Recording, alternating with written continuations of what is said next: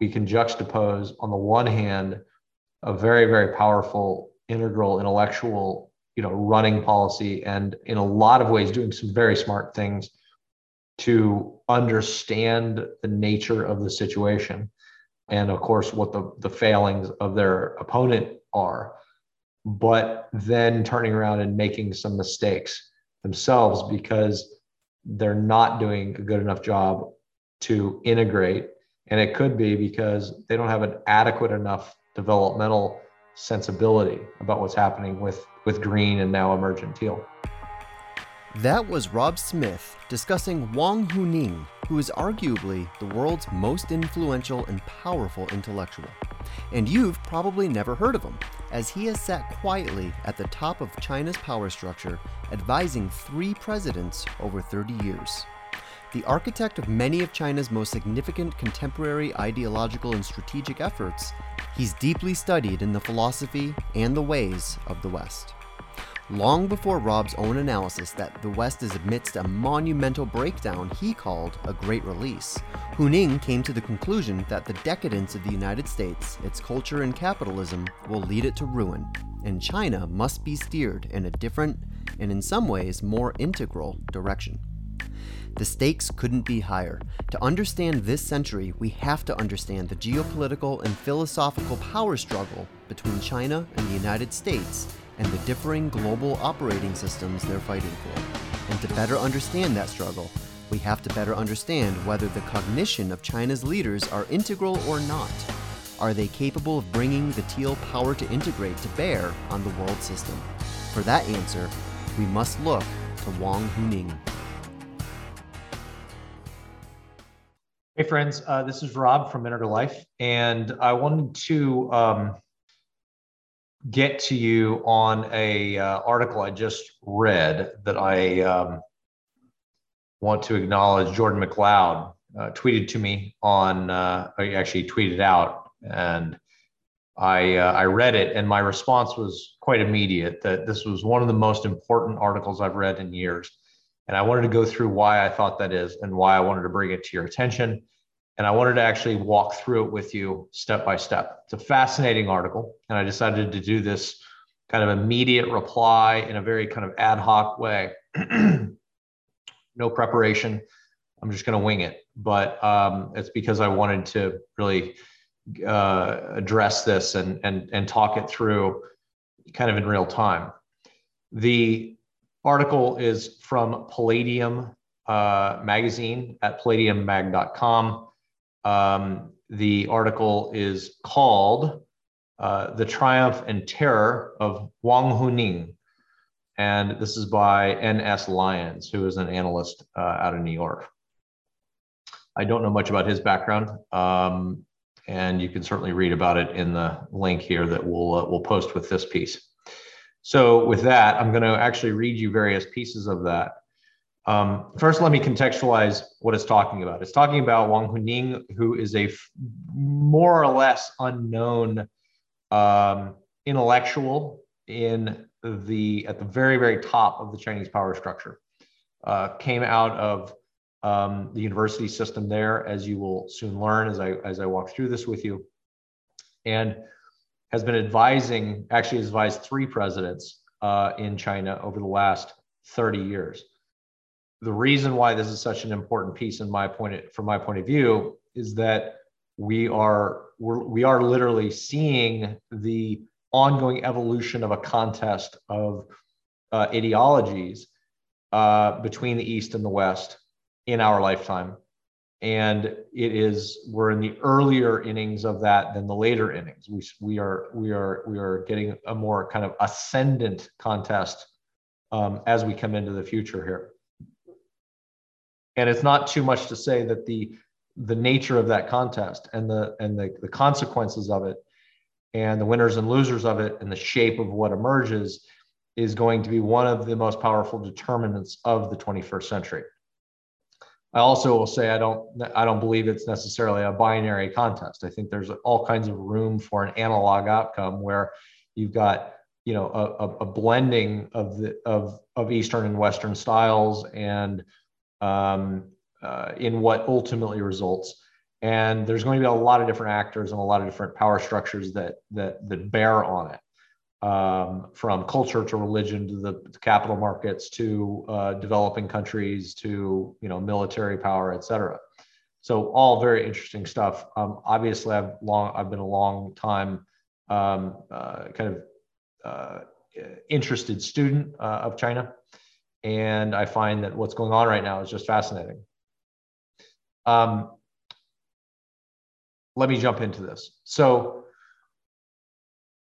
it goes into this. One day in August 2021, Zhao Wei disappeared. For one of China's best-known actresses to physically vanish from public view would have been enough to cause a stir on its own, but Zhao's disappearing act was far more thorough. Overnight, she was erased from the internet. Her Weibo social media page with its 86 million followers went offline, as did fan sites dedicated to her. Searches for her many films and television shows returned no results on streaming sites. Zhao's name was scrubbed from the credits of projects she had appeared in or directed, replaced with a blank space. Online discussions uttering her name were censored. Suddenly, little trace remained that the 45-year-old celebrity had ever existed. She wasn't alone. Other Chinese entertainers also began to vanish as Chinese government regulators announced a heightened crackdown intended to dispense with vulgar internet celebrities, promoting lascivious lifestyles, and to resolve the problem of chaos created by online fandom culture. Those imitating the effeminate or androgynous aesthetics of Korean boy band stars, colorfully referred to as Zhaojianru, or little fresh meat, were next to go, with the government vowing to resolutely put an end to sissy men appearing on the screens of China's impressionable youth. Zhao and her unfortunate compatriots in the entertainment industry were caught up in something far larger than themselves, a sudden wave of new government policies that are currently upending Chinese life in what state media has characterized as a profound transformation of the country. Officially referred to as Chinese President Xi Jinping's Common Prosperity Campaign, this transformation is proceeding along two parallel lines: a vast regulatory crackdown roiling the private sector economy, and a broader moralistic effort to re-engineer Chinese culture from the top down. But why is this profound transformation happening, and why now? Most analysis has focused on one man, Xi, and his seemingly endless personal obsession with political control. The overlooked answer, however, is that this is indeed the culmination of decades of thinking and planning by a very powerful man, but that man is not Xi Jinping. I'll continue on in a moment, but let's just take a look at a couple of the themes here that I think really get at the heart of this issue. Both China and the US are actually, ironically, suffering from something that I think China wrongly characterizes as just kind of a disease of the liberalized West. But both from their point of view and from many commentators in the US, it does feel that way. It feels like there is a disease in late stage capitalism that is creating massive spiritual and existential ennui amongst citizens of the world, particularly in China, as we'll see, and in the US, and in other developed countries. That there is this sense that we're enmeshed in a winner-take-all economic system, and a whole list of other problematic social outcomes: the rise of rampant individualism, the deterioration of the nuclear family at the core as a social organizing unit. All of these things will be addressed as we go forward here. But I want to just note that the thematic here is China is saying this is going to degrade us, and we have to respond with a heavy hand and a top-down way to get ahead of it, or we're in serious trouble. What I think they are, at least in this piece, are not getting at is the way in which actually information technology is the common denominator between both. that we're not just talking about a difference in values or political ideologies. What the entire world shares, and particularly what China and US share in their quest for continued global leadership or hegemony in this contest, is that both are being kind of torn asunder by green, and in particular green from the lower right quadrant, the techno-economic and information technology modes and artifacts that are allowing people to connect, that are shaking up the ways in which human life operates, the nature of the economics in information technology and social technology, which does in fact tend to be winner-take-all monopolies, and the way it does promulgate a certain kind of dissociated emptiness, a narcissism, and a sense of nihilism. And we know this. We know this from looking at the data of our young people, and clearly, as I'll read, it's also affecting China. So I just want to start off by saying I believe that we're looking at something that, yes, putatively is an ideological battle to some degree, but what they share in common is, at a deep structural level, is actually more, I think, more telling and has more explanatory power. And that's important to bear in mind, because I think that his analysis, and admittedly he looks brilliant, may in fact be off a bit. Okay, the gray eminence. Back to the article. Wang Huning much prefers the shadows to the limelight. An insomniac and workaholic, former friends and colleagues describe the bespectacled, soft-spoken political theorist as introverted and obsessively discreet. It took former Chinese leader Jiang Zemin's repeated entreaties to convince the brilliant then young academic, who spoke wistfully of following the traditional path of a Confucian scholar aloof from politics, to give up academia in the early 1990s and join the Chinese Communist Party regime instead. When he finally did so, Wang cut off nearly all contact with his former connections, stopped publishing and speaking publicly, and implemented a strict policy of never speaking to foreigners at all. Behind this veil of carefully cultivated opacity, it's unsurprising that so few people in the West know of Wang, let alone know him personally. Yet Wang Huning is arguably the single most influential public intellectual alive today. And that's easy to see why. Anyone that can have this much power at the core of a centralized system that itself is a true contender to run half of the world sphere, could argue, it's a very, very compelling argument that he's the most powerful, most influential public intellectual alive today. Again, why I wanted to bring this to your attention. A member of the CCP's 7-man Politburo Standing Committee, arguably the 7 most powerful people in China, he is China's top ideological theorist, quietly credited as being the ideas man behind each of Xi's signature political concepts, including the China Dream, the anti-corruption campaign, the Belt and Road Initiative, a more assertive foreign policy, and even Xi Jinping thought. Scrutinize any photograph of Xi on an important trip or at a key meeting, and one is likely to spot Wang there in the background, never far from the leader's side. Wang has thus earned comparisons to famous figures of Chinese history like Zhu Zhuang and Han Fei.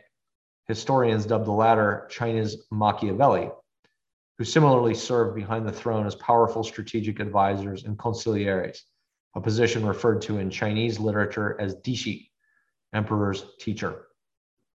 Such a figure is just as readily recognizable in the West as an eminence grisée, gray eminence, in the tradition of Tremblay, Talleyrand, Metternich, Kissinger, or Vladimir Putin advisor Vyacheslav Surkov. But what is singularly remarkable about Wang is that he's managed to serve in this role of court philosopher to not just one, but all 3 of Chinese previous top leaders, including as the pen behind Jiang Zemin's signature three represents policy, and Hu Jintao's harmonious society. In the brutally cutthroat world of CCP factional politics, this is an unprecedented feat. Wang was recruited into the party by Jiang's Shanghai Gang, a rival faction that Xi worked to ruthlessly purge after coming to power in 2012. Many prominent members, like former security chief Zhao Yonggang and former vice security minister Sun Lijun, have ended up in prison. Meanwhile, Hu Jintao's Communist Youth League faction has also been heavily marginalized, as Xi's faction has consolidated control. Yet Wang Huning remains. More than any other, it is this fact that reveals the depth of his impeccable political cunning. And the fingerprints of China's gray eminence on the Common Prosperity campaign are unmistakable. While it is hard to be certain what Wang really believes today inside his black box, he was once an immensely prolific author, publishing nearly 20 books, along with numerous essays. And the obvious continuity between the thought in those works and what's happening in China today says something fascinating about how Beijing has come to perceive the world through the eyes of Wang Huning. Cultural competence. While other Chinese teenagers spent the tumultuous years of the Cultural Revolution sent down to the countryside to dig ditches and work on farms, Wang Huning studied French at an elite foreign language training school near his hometown of Shanghai, spending his days reading banned foreign literary classics secured for him by his teachers. Born in 1955 to a revolutionary family from Shandong, he was a sickly, bookish youth. This, along with his family's connections, seems to have secured him a pass from hard labor. When China's shuttered universities reopened in 1978, following the commencement of reform and opening by Mao's successor, Deng Xiaoping, Wang was among the first to take the restored National University entrance exam, competing with millions for a chance to return to higher learning. He passed so spectacularly that Shanghai's Fudan University, one of China's top institutions, admitted him into its prestigious international politics master's program, despite never having completed a bachelor's degree. Talking about somebody with an innate brilliance, an innate genius. The thesis work he completed at Fudan, which would become his first book, traced the development of the Western concept of national sovereignty from antiquity to the present day, including from Gilgamesh through Socrates, Aristotle, Augustine, Machiavelli, Hobbes, Rousseau, Montesquieu, Hegel, and Marx, and contrasted it with the Chinese conceptions of the idea. The work would become the foundation for many of his future theories of the nation state and international relations. But Wang was also beginning to pick up the strands of what would become another core thread of his life's work: the necessary centrality of culture, tradition, and value structures to political stability. This is really key. This is someone who innately understood and had the academic background and the historical perspective to understand how the rest of a political structure, the rest of a political body cannot survive without some form of cohesion in the lower left quadrant. That the political apparatuses of the lower right, the laws, the economics, the behavior in the upper right, and even the self-identities in the upper left will become fragmented and incoherent and uncohesive if the lower left does not itself stay at some level adequately cohesive.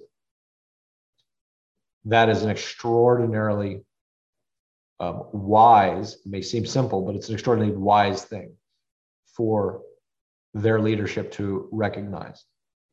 And that right there, that one component makes them a very powerful contestant amidst a green landscape that blows apart the lower left quadrant.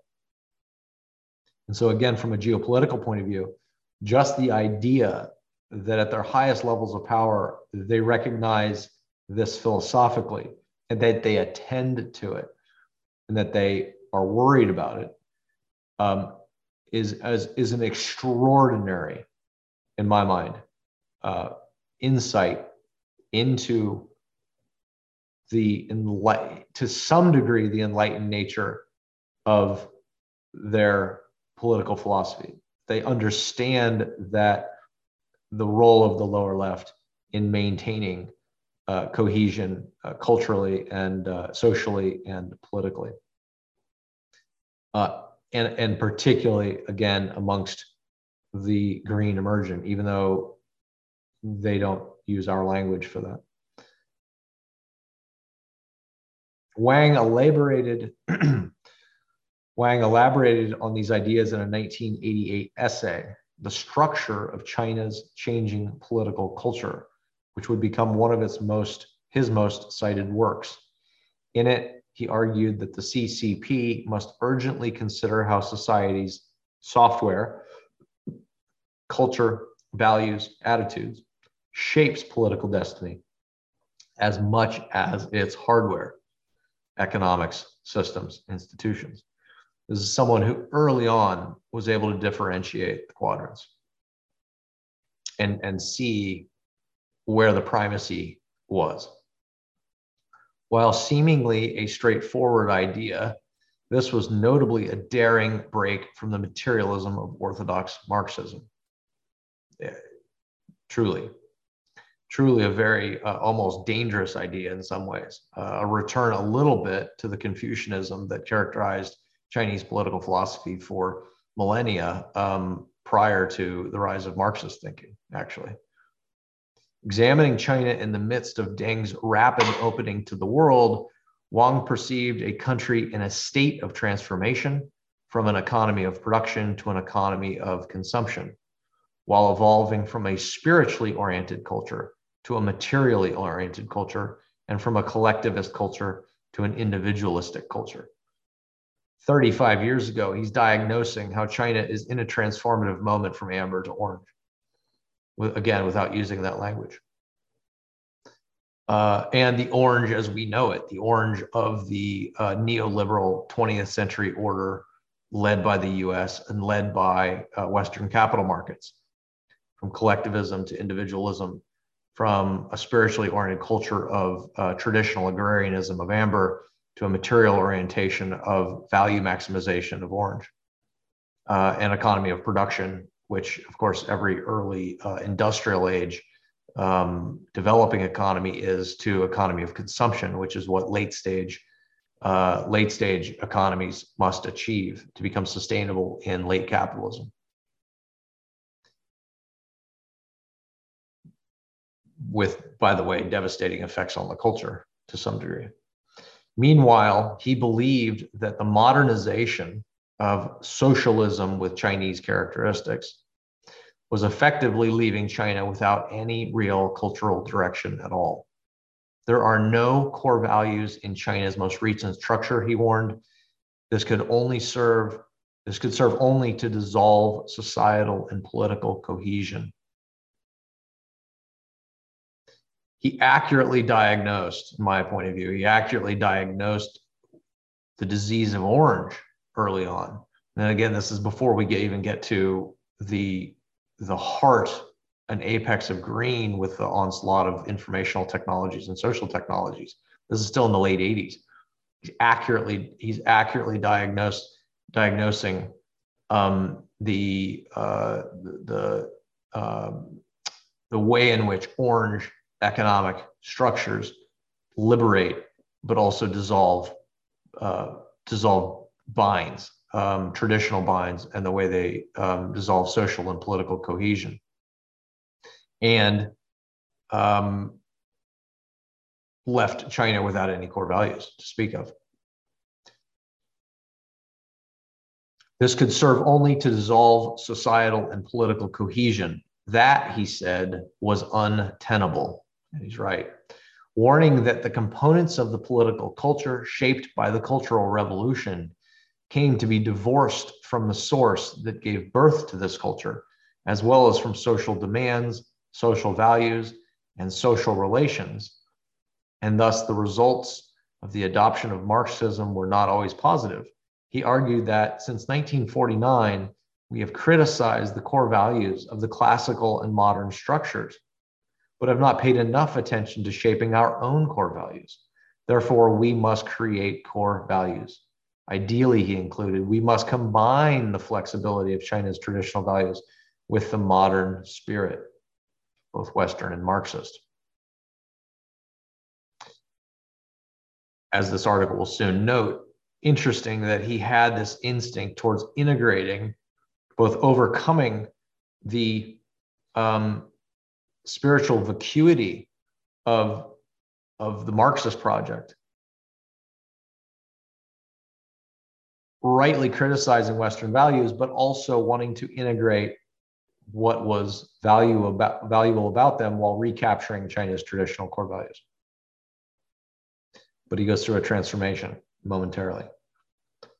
But at this point, like many during those heady years of reform and opening, he remained hopeful that liberalism could play a positive role in China, writing that his recommendations could allow the components of the modern structure that embody the spirit of modern democracy and humanism to find the support they need to take root and grow.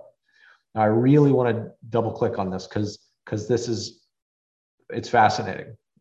China's most elite public intellectual today, and back then on his way to becoming that, but not yet recognized, already recognizes and is arguing for the components of the modern structure that embody the spirit of modern democracy and humanism to find the support they need to take root and grow. Trying to integrate a liberalism in that, trying to integrate Western liberalism, democratic values, and what have you into the China of the day in the late 80s.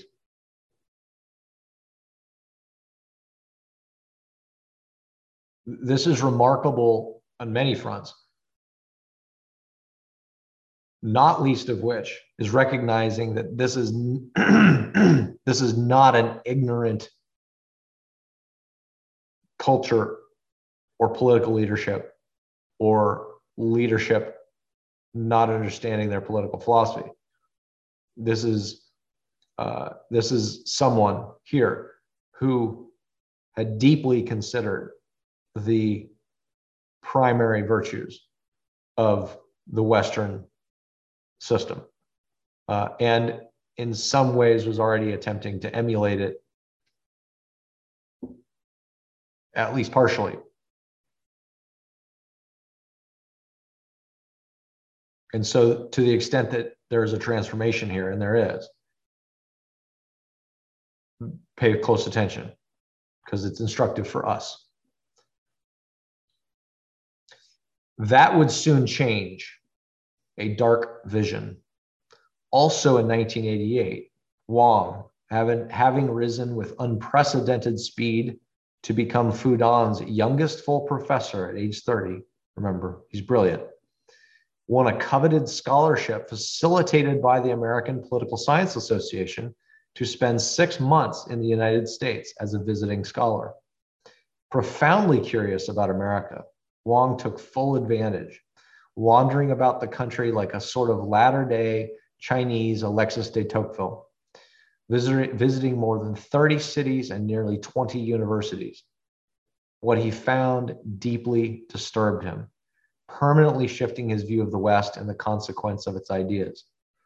This is 35 years ago. Wang recorded his observations in a memoir that would become his most famous work, the 1991 book, America Against America. In it, he marvels at homeless encampments in the streets of Washington, D.C., out of control drug crime in poor Black neighborhoods in New York and San Francisco, and corporations that seem to have fused themselves and taken over responsibilities of government. Eventually, he concludes that America faces an unstoppable undercurrent of crisis, produced by its societal contradictions, including between rich and poor, white and Black, democratic and oligarchic power, egalitarianism and class privilege, individual rights and collective responsibilities, cultural traditions, and the solvent of liquid modernity. Dead on. Dead on. Saw it all coming. Because it was already there. The seeds were already there. But while Americans can, he says, perceive that they are faced with intricate social and cultural problems, they tend to think of them as scientific and technological problems to be solved separately. This gets them nowhere, he argues, because their problems are in fact all inextricably interlinked and have the same root cause, a radical nihilistic individualism at the heart of modern American liberalism. Not a new conversation for anyone in the country today, and certainly not amongst us integralists, as we have diagnosed for years the individualism of Orange, and then the way in which Green, of course, has exacerbated that narcissism. And of course, we now see it showing up in the just overwhelming myopia towards rights in this country. A cancerous level focus on just rights, never responsibilities.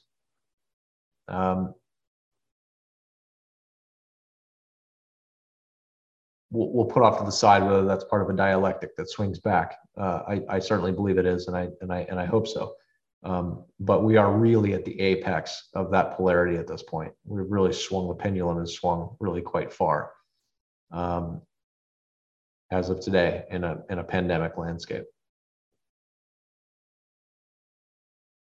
But this foreign observer, much like de Tocqueville himself also saw, it often takes a foreign observer to really see very clearly what's happening and to be able to diagnose it and to know what they're looking at. And this person was, Wang Huning was intrinsically an integral thinker, early in his career. Saw it all. So he says the real cell of society in the United States is the individual, he finds. This is so because the cell most foundational per Aristotle to society, the family, has disintegrated. Meanwhile, in the American system, everything has a dual nature, and the glamour of high commodification abounds. Human flesh, sex, knowledge, politics, power, and law can all become the target of commodification. This commodification in many ways corrupts society and leads to a number of serious social problems. In the end, the American economic system has created human loneliness as its foremost product, along with spectacular inequality. As a result, nihilism has become the American way, which is a fatal shock to cultural development and the American spirit. While I wouldn't take issue with this observation per se, I also think it's deeply partial. The American spirit is profound. It is strong. It is resilient fundamentally. And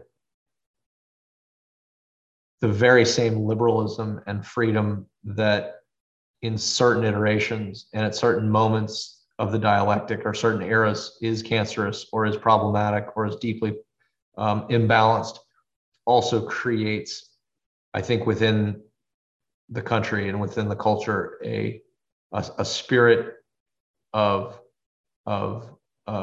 ultimate resilience that, when faced with enough hardship, can have emergent effects as a collective that are extraordinarily powerful and are not to be bet against lightly. Don't know whether he sees that, but that's also another important component, I think, to this, well, I call it a contest between the East and the West, and it is in some sort of angles of perception.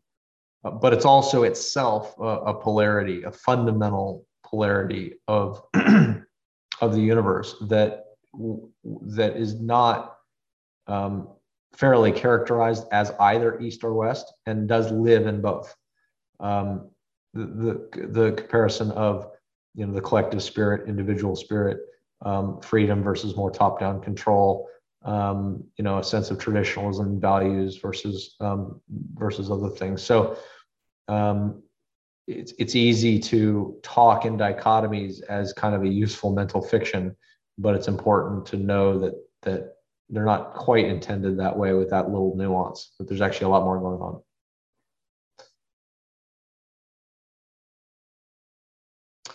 The reason I bring this up is that what I'm looking for in this is that, yes, he seems to me to be a very integral thinker by just natural gifts and by study. The question is that actually going to show up in the way in which China runs its own affairs? Can it genuinely integrate what it's being handed? For a lot of reasons that we could get into in this piece, the answer is no. I started out talking about how they're banning the kind of the effeminate feminine in the masculine. That's not an integral move. That's a fundamentally a dissociative kind of shadow creating move of oppression that is problematic and will undermine their long-term project. At least in my point of view. So it's a lot of instances like that where we can juxtapose, on the one hand, a very, very powerful integral intellectual at running policy and in a lot of ways doing some very smart things to understand the nature of the situation, and of course what the failings of their opponent are, but then turning around and making some mistakes themselves because they're not doing a good enough job to integrate. And it could be because they don't have an adequate enough developmental sensibility about what's happening with green and now emergent teal. That's just speculation, but those are the clues and the kind of analysis I'm doing as I read something like this. Back to the article. Moreover, he says that the American spirit is facing serious challenges from new ideational competitors. Reflecting on the universities he visited and quoted approvingly from Alan Bloom's The Closing of the American Mind, he notes a growing tension between Enlightenment liberal rationalism and a younger generation that is ignorant of traditional Western values and actively rejects its cultural inheritance. If the value system collapses, he wonders, how can the social system be sustained? This is the heart of the issue. 100%. He's 100% right. If the value system collapses, the social system can't be sustained. But what we can see is that it's not just a single value system that is under or at issue. There's actually multiple value systems, and they're all vying for domination or vying for primacy inside of the American cultural system. And while the developmental shorthand is a bit crude, totally admittedly, it is actually still a pretty useful shorthand, right? The progressive, green, open, liberated,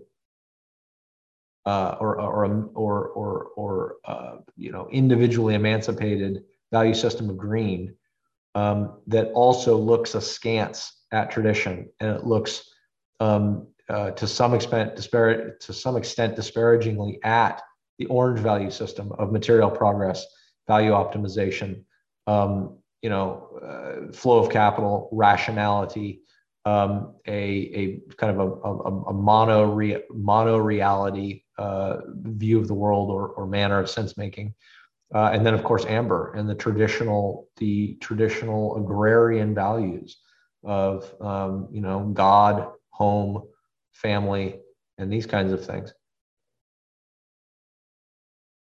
So again,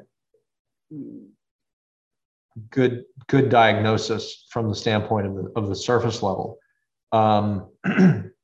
And indeed, the American spirit is facing these challenges because those value systems have gotten more pronouncedly fragmented in green itself, meaning the green informational technologies, the green social technologies, and the green infoscape has allowed for a balkanization of the value structures themselves into their respective tribes.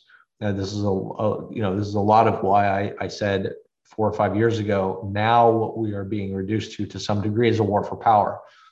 Because of the balkanization, what the lingua franca of the various value systems becomes now just a power contest, whether it be a power contest politically or economically and money wise, or in culture. You know, the right to communicate your message in an exclusive way to the people who are most loyal to that. Like, this is the war for power that is underway, because that's exactly what green does. Green also dissolves these common binds, because green rises concomitant with late stage capitalism. So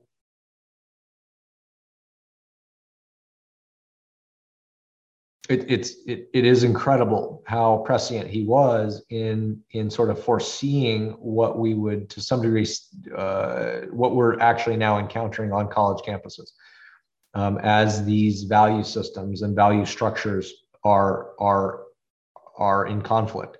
And we see the college kids who are coming from this kind of anti-institutional, green, highly progressive, highly woke point of view, then trying to capture the institution and push back on the nature and notion of institutional power itself.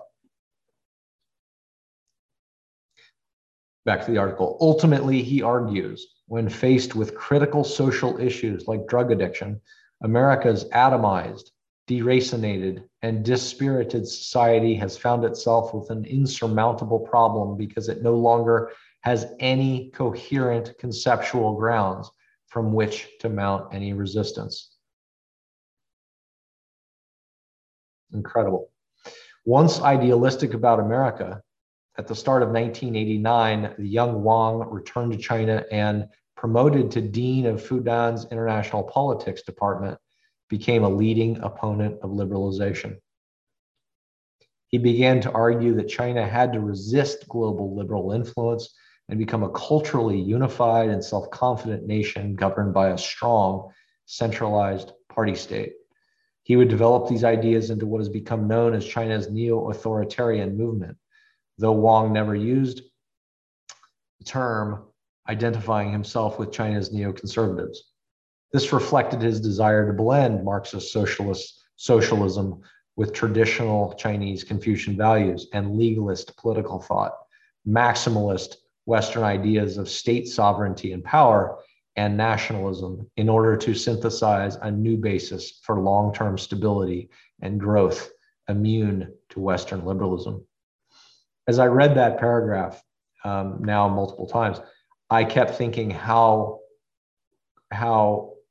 close the bedfellows would be to some degree with our neoconservatives and our far right here in the United States with Wang in certain respects.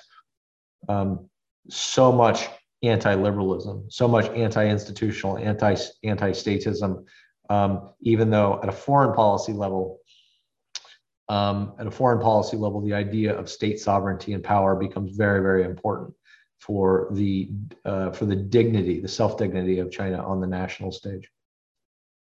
The recapturing of this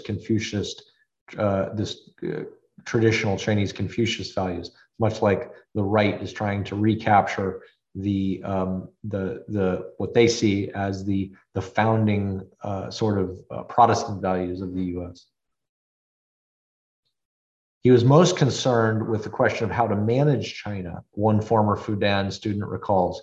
He was suggesting that a strong centralized state is necessary to hold this society together. He spent every night in his office and didn't do anything else. Wang's timing couldn't have been more auspicious. Only months after his return, China's own emerging contradictions exploded into view in the form of student protests in Tiananmen Square. After PLA tanks crushed the dreams of liberal democracy sprouting in China, CCP leadership began searching desperately for a new political model on which to secure the regime. They soon turned to Wang Huning. When Wang won national acclaim by leading a university debate team to victory in an international competition in Singapore in 1993, he caught the attention of Jiang Zemin, who had become party leader after Tiananmen.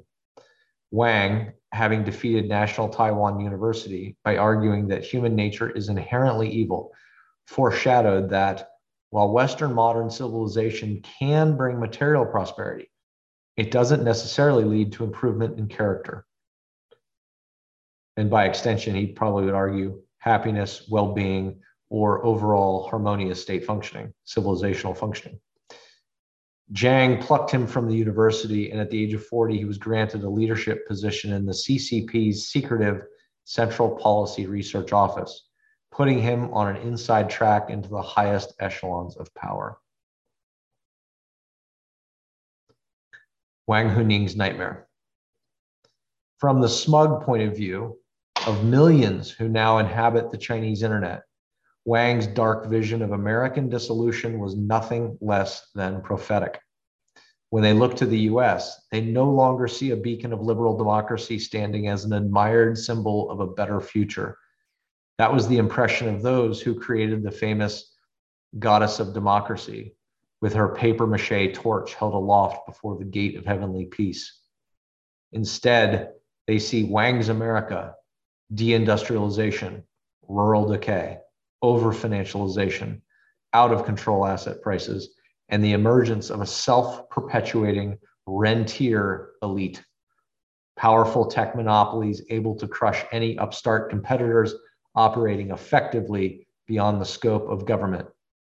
Immense economic inequality, chronic unemployment, addiction, homelessness, and crime, cultural chaos, historical nihilism, family breakdown, and plunging fertility rates. Societal despair, spiritual malaise, social isolation, and skyrocketing rates of mental health issues. A loss of national unity and purpose in the face of decadence and barely concealed self-loathing. Vast internal divisions, racial tensions, riots, political violence, and a country that increasingly seems close to coming apart. That paragraph's obviously hard to read. I think it goes too far by perhaps a fair amount. But as we all know, there's a lot of partial truth in that.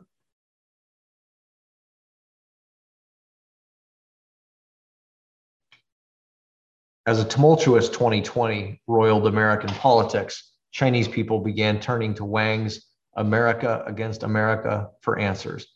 And when a mob stormed the US Capitol building on January 6, 2021, the book flew off the shelves. Out-of-print copies began selling for as much as $2,500 on Chinese e-commerce sites. But Wang is unlikely to be savoring the acclaim because his worst fear has become reality. The unstoppable undercurrent of crisis he identified in America seems to have successfully jumped the Pacific. Despite all his and Xi's success in draconian suppression of political liberalism, many of the same problems Wang observed in America have nonetheless emerged to ravage China over the last decade as the country progressively embraced a more neoliberal capitalist economic model. Much the same argument I made in the Great Release, and for the same reason. True, they do not benefit from the exorbitant privilege / exorbitant curse, as I talk about it, of having the global world reserve currency, which allows us to finance all our mistakes and cover up all of our bad things, all of our short-sighted thinking and terrible national policy from our leadership with money the way we can, because we have the global reserve currency, and that's the fundamental driver of the Great Release. Well, it's one of the fundamental drivers of the Great Release, other than the complex adaptive system that occurred after having won World War II and then become increasingly irresilient and sloppy in our decisions. but it's the reserve currency that allowed us to finance that arc of increasingly sort of suboptimal and poor leadership, both domestically and internationally.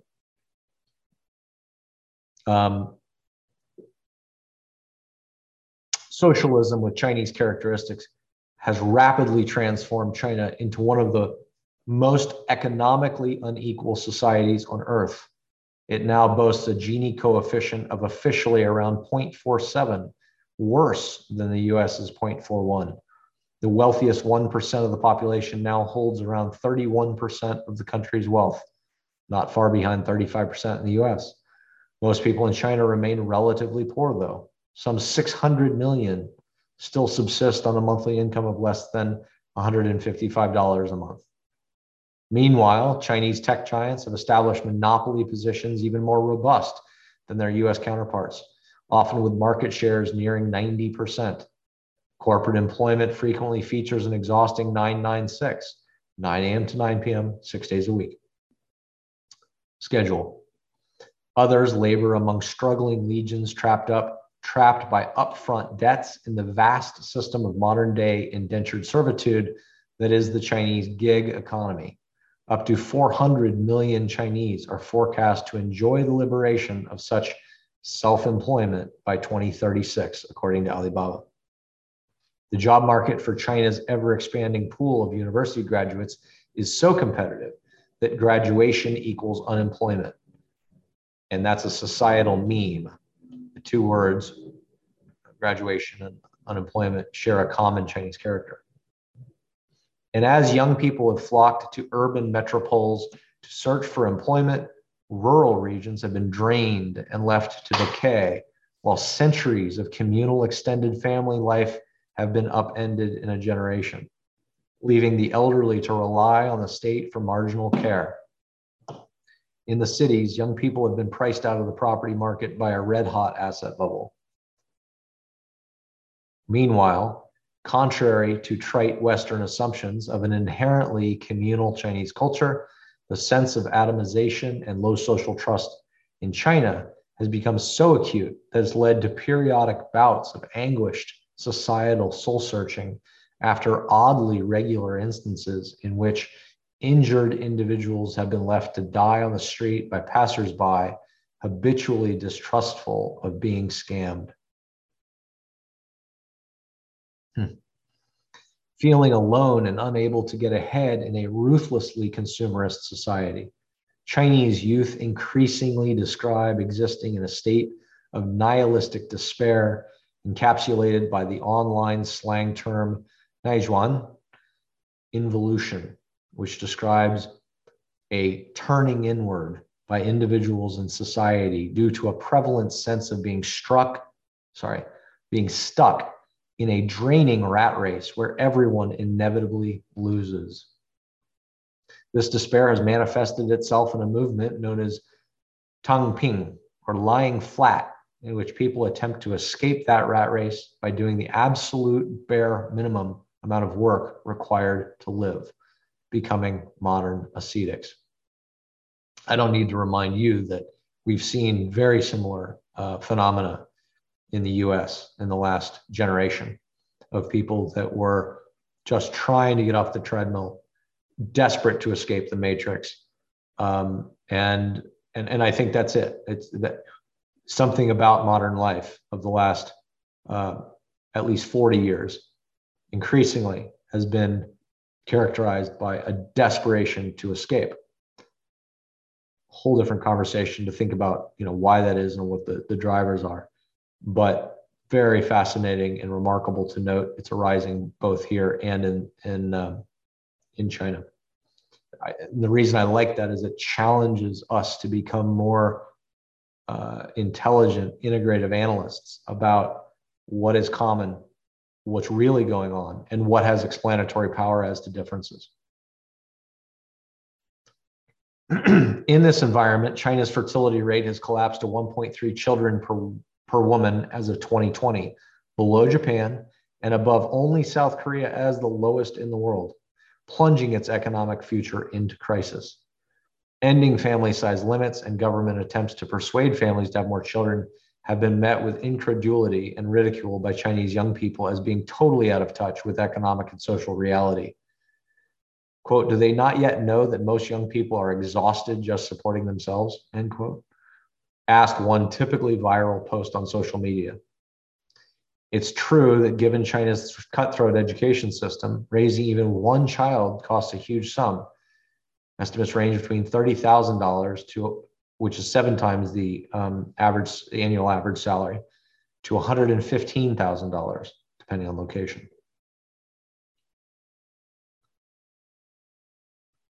But even those Chinese youth who could afford to have kids have found they enjoy a new lifestyle. The coveted dinks, dual income, no kids, in which well-educated young couples, married or not, spend all that extra cash on themselves. As one thoroughly liberated 27-year-old man with a vasectomy once explained in the New York Times, quote, for our generation, children aren't a necessity. Now we can live without any burdens. So why not invest our spiritual and economic resources on our own lives, end quote. So while Americans have today given up the old dream of liberalizing China, they should maybe look a little closer. It's true that China never remotely liberalized, if you consider liberalism to be about democratic elections, a free press, and respect for human rights. By the way, we don't seem to be doing so well in some of those areas ourselves. Not to mention, many people have, in the Western sphere, have very, very deep distrust in economic liberalism, as we've been talking about. But many political thinkers would argue there's a more comprehensive definition of modern liberalism than that. Instead, they would identify liberalism's essential telos as being the liberation of the individual from all limiting ties of place, tradition, religion, associations, and relationships, along with all the material limits of nature in pursuit of the radical autonomy of the modern consumer. It really is the sort of philosophy of green taken to its extreme, and also then reconfiguring or perhaps kind of importing the philosophy of orange and maximalizing it. A maximalist point of view as the ultimate political sovereign as the consumer via orange, and the sense of a profound anti-everything, anti-structure, anti-institution, anti-norm, liberation of green, where every narrative is subject to discarding, where every common bind is subject to being dissolved in the face of this individualism. And as I said, I don't think that China is going through this is actually that much of a surprise, given that green is what's common from a techno-economic point of view to both and late-stage capitalism. From this perspective, back to the article, from this perspective, China has been thoroughly liberalized, and the picture of what's happening to Chinese society begins to look far more like Wang's nightmare of a liberal culture consumed by nihilistic individualism and commodification. The grand experiment. It is in this context that Wang Huning appears to have won a long-running debate within the Chinese system about what's now required for the People's Republic of China to endure. And this is where to me, it gets really interesting. And it almost going to need a whole nother kind of discussion to do it justice, but I'll say a couple of things about it as I go. The era of tolerance for unfettered economic and cultural liberalism in China is over.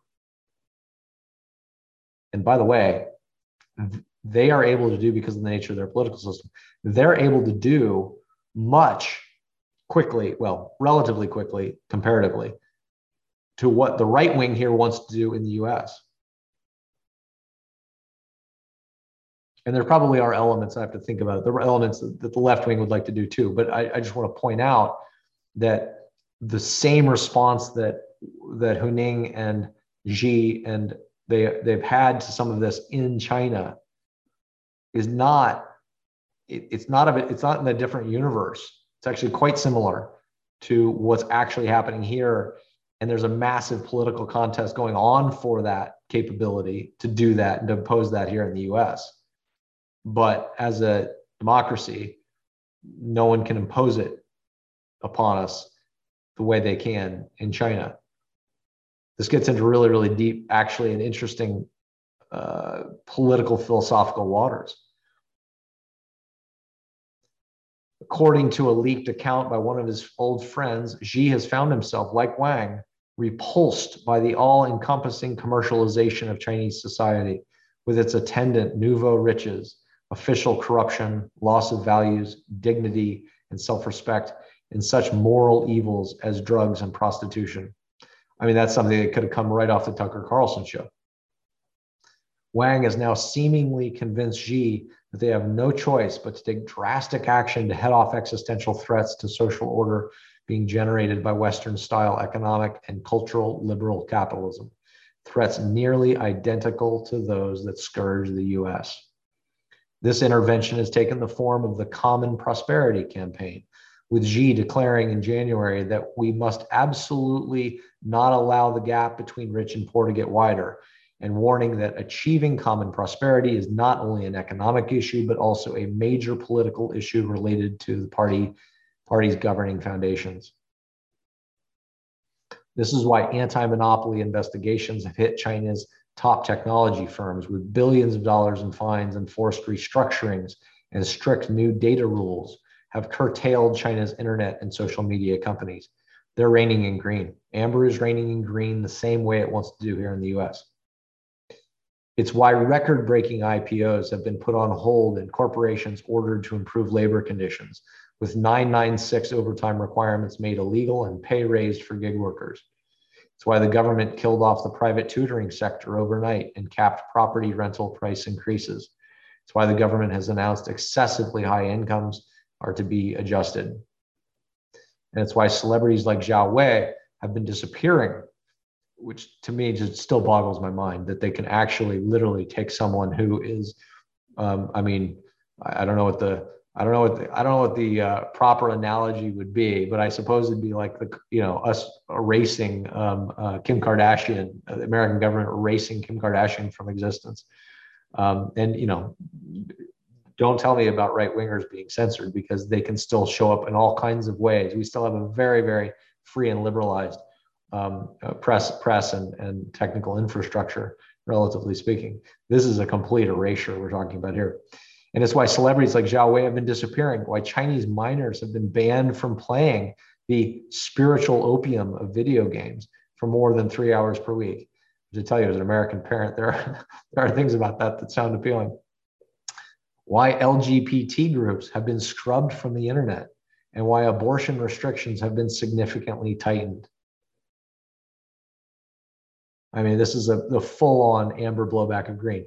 Ken was right to point that out in Trump in a Post-Truth World. I thought that was the real value of his piece on that, was showing just how virulent the anti-green blowback is. It's largely sourced spiritually and emotionally in Amber, but there are certainly very, very strong orange components to that as well. As one nationalist article promoted across state media explained, if the liberal West's titty-tainment strategy is allowed to succeed in causing China's young generation to lose their toughness and virility, then we will fall just like the Soviet Union did.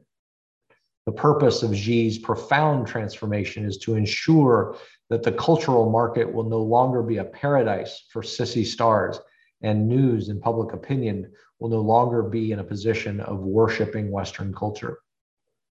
Among other things, what they're blowing back here against is the fracturing of language and categories that green does.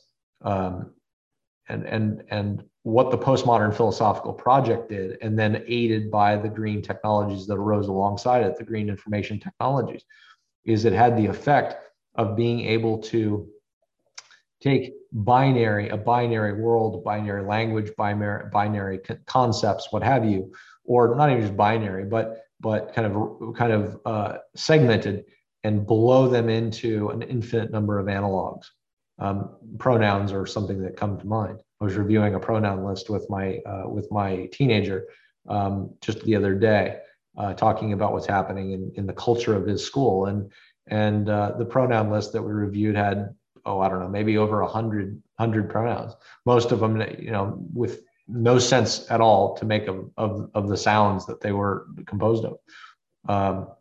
And so with something as powerful as language subject to this kind of fracturing, you can see what they're fighting for. They're fighting to try to lock down some version of a monoculture, a cultural monoculture. In the end, the campaign represents Wang Huning's triumph and his terror. It's 30 years of his thought on culture made manifest in policy. On one hand, it is worth viewing honestly the level of economic, technological, cultural, and political upheaval the West is currently experiencing, and considering whether he may have accurately diagnosed a common undercurrent spreading through our globalized world. On the other, the odds that his gambit to engineer new societal values can succeed seems doubtful, considering the many failures of history's other would-be engineers of the soul. I basically agree here. I think that he seems to be a very, very smart, intelligent analyst, as I've said.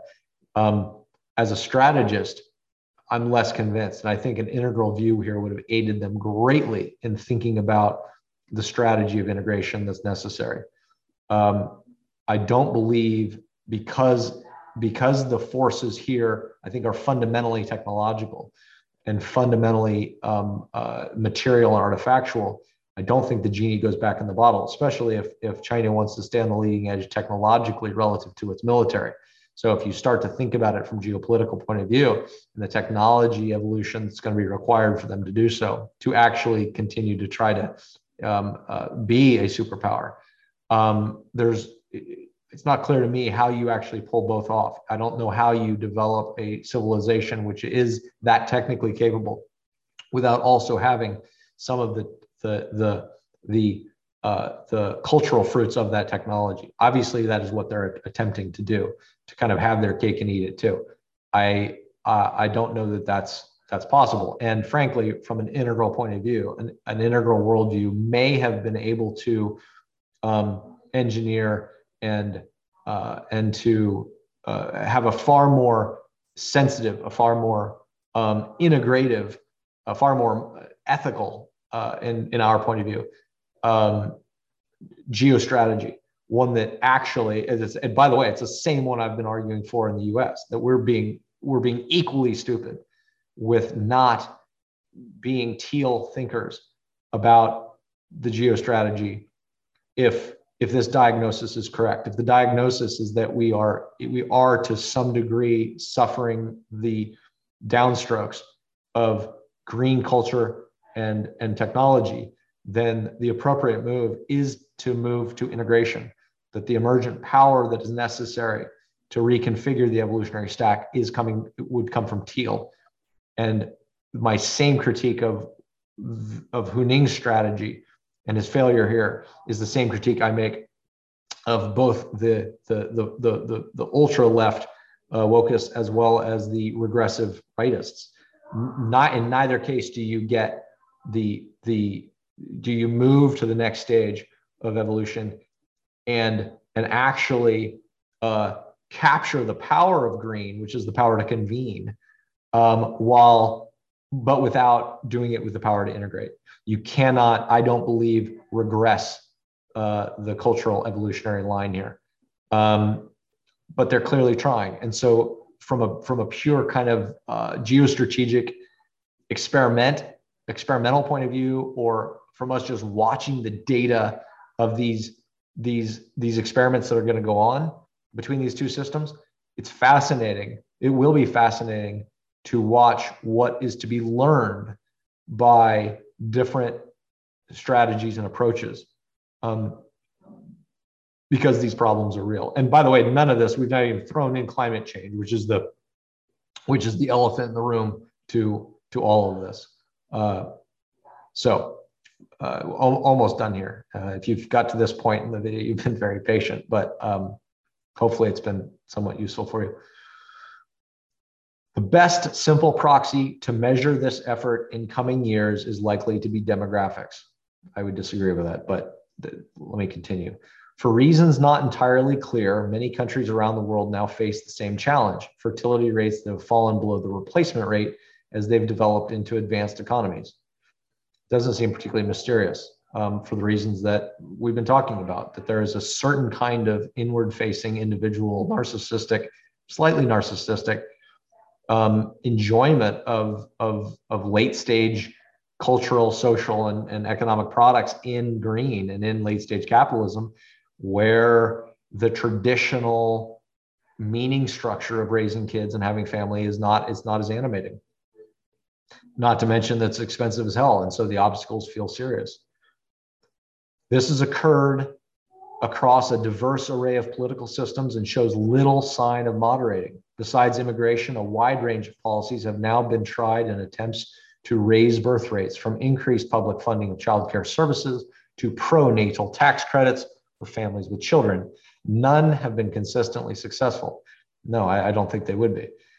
Sparking anguished debate in some quarters on whether losing the will to survive and reproduce is simply a fundamental factor of modernity. While that's a really, really kind of harsh way to say it, I think there's a significant element of truth in that, although it would need to be, there's a lot of nuance that would need to be unpacked in that. But if any country can succeed in reversing this trend, no matter the brute force effort required, it is likely to be China. Maybe we have to analyze that a bit. Either way, our world is witnessing a grand experiment that's now underway. China and the West, facing very similar societal problems, have now, thanks to Wang Huning, embarked on radically different approaches to addressing them. And with China increasingly challenging the United States for a position of global geopolitics and ideological leadership, the conclusion of this experiment could very well shape the global future of governance for the century ahead. 100%. I totally agree with that last paragraph. And that's the author, N.S. Lyons, and I see this very similarly. Why this is so interesting, why it's so important to be watching this. So if you're still with me, again, thanks for tuning in. This is a very different format, but I really felt like I wanted to bring this to your attention and provide just a little bit of real-time commentary on it in a very ad hoc way.